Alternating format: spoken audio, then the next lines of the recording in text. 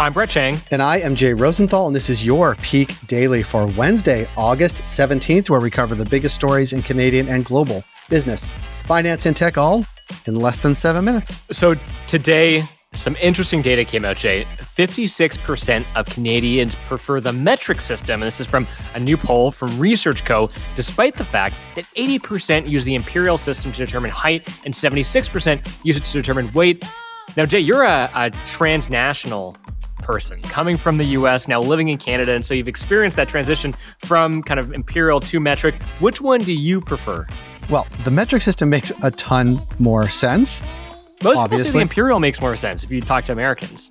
Yeah, right. The Americans are resistant to the metric system, but water should boil at 100 degrees for sure and freeze at 0, not, 212 and 32. So I am partial to the metric system in terms of distances and temperature, but also use weight and height in the imperial system.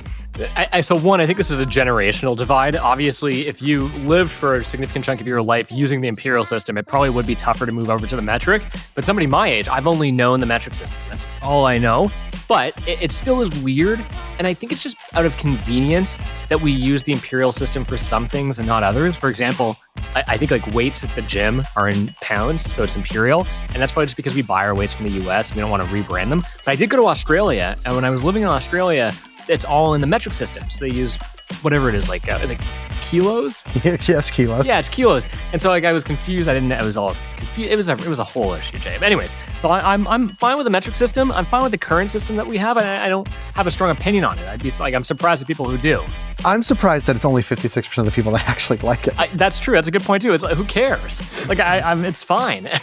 Well, Brett, aside from that, and I'm going to start using weights and stones to avoid this conversation altogether, what do we have for Peak Pals today? Yeah, there's a bunch of other measurement systems out there. For our first story, inflation is still far too high. For our second story, lab-grown diamonds are picking up steam. And for our last story, Canada could be getting a little bit of cash from the US, Jay. I like the sound of that. But for our first story, inflation may have peaked, but still remains far too high. That, according to a new op-ed penned by the Bank of Canada Governor Tiff Macklem, or TMAC. Okay, Brett, this sounds like good news, but maybe it's too soon to say. Jay, in TMAC, we trust. That's the motto around here. Look, it feels like it's still a little bit too early. At least that's what our boy TMAC thinks. So the annual pace of price hikes fell from June's 39-year high of 8.1% down to 7.6%, with easing gas prices being the biggest contributor, which makes sense. Yes, gas prices were still 36% higher in July than a year earlier, but 9% lower than in June. It was the largest monthly fall in gas prices in over 2 years. Even I've noticed it. I don't drive a lot, but even just by like walking past the gas stations. By the way, I can drive, just that I don't drive, but I'm walking by the gas stations, even I notice it. Now, prices for more than half of the goods and services that make up the Consumer Price Index are still rising faster than 5%. Excluding gas, the index has jumped 6.6%. Grocery costs alone are up from 9.4% in June to 9.9%. And the cost of eating out, natural gas, and travel, both airline and hotels, continue to rise. Now, this could be the turning point in the battle, and it's a fierce battle against inflation that we have been waiting for. But Macklem made clear that there is still a long road ahead and more interest rate hikes to come.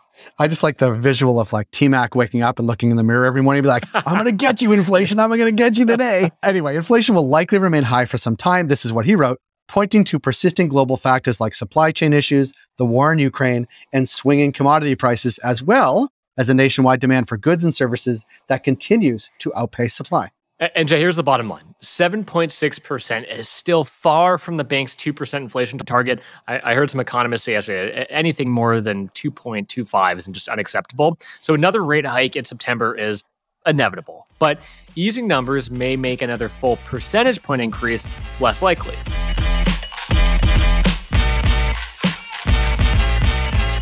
For our second story. Now, last year, Pandora, the number one gift option for high school boyfriends and guys who forgot it was Mother's Day, and they're also the world's largest jewelry maker by as well, they announced that they would stop selling mined diamonds. Pretty interesting. And yesterday, they kind of saw that through. They announced the launch of its first collection featuring lab-grown diamonds that's going to be coming out later this month throughout Canada and the US. That's a pretty big shift. They were selling kind of mined diamonds. Now they're going to lab-grown.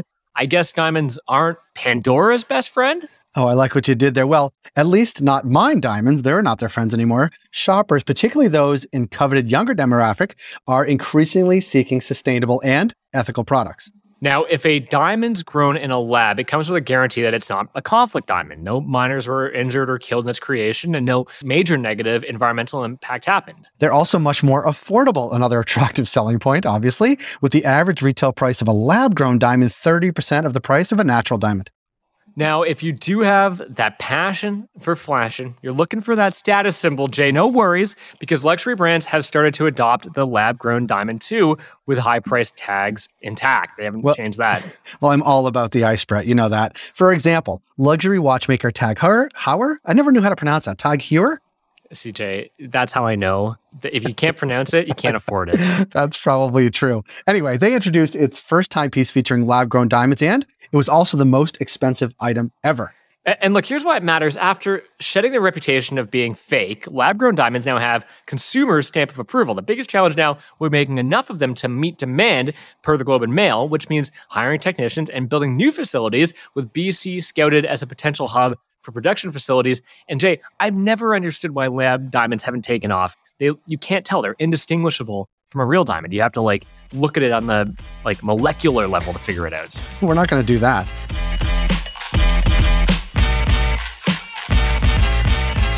And for our last story, when President Joe Biden's landmark climate bill passed last week, an aspect of the bill with a potential Canadian tie was often overlooked: the $500 million set aside to support critical mineral production. And this is why it matters. So Canadian officials are pointing to a document recently posted on the White House website that explicitly calls for Canada to be a domestic source for critical minerals, as a sign that Canada could see some of this $500 million coming its way. Yeah, see, we're already going to be mining for those fake diamonds. No, I'm just kidding. Just kidding. The U.S. is intent on weaning itself off of critical minerals mined in China, and in fact, will need to do so ensure North American electric vehicles are deemed North American enough to count for the country's new tax credit.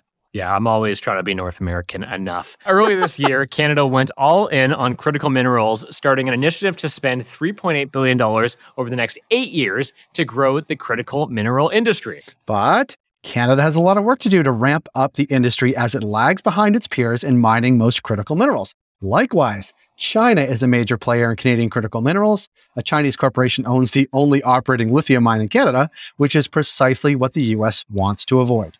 And just to kind of wrap this all up, it's while this sneaky language in the IRA, the Inflation Reduction Act, look, a potential mineral partnership with the U.S. presents a massive economic opportunity for Canada and its goal of becoming a leading producer of critical minerals. Peak Pals, thanks for making us the most listened to and only daily Canadian business news podcast in the country. If you got a second, why not follow this podcast on your app of choice and leave us a review? And if you want more Peak, make sure to subscribe to our daily newsletter at readthepeak.com. And as always, thanks to Dale Richardson and 306 Media Productions for putting together this episode. Thank you, Dale, and thank you, Brett. And Brett, I figured out a name for these diamonds that are manufactured in a lab. You want to hear it? Yeah, let's hear it. They're beyond diamonds. See what I did there? No, yeah, I like it, Jay, but I can't emphasize enough that they are the same as the real diamonds. But no, I think it's a good name. I like it. That's okay. Maybe you should pursue that. Brett, we have an anniversary coming up. We'll talk about it later this week, but it's a big week for us here at the Peak Daily. And I'm expecting something special, something shiny. How about a beyond diamond? Yeah. Have a good day, Brett. You too, Jay.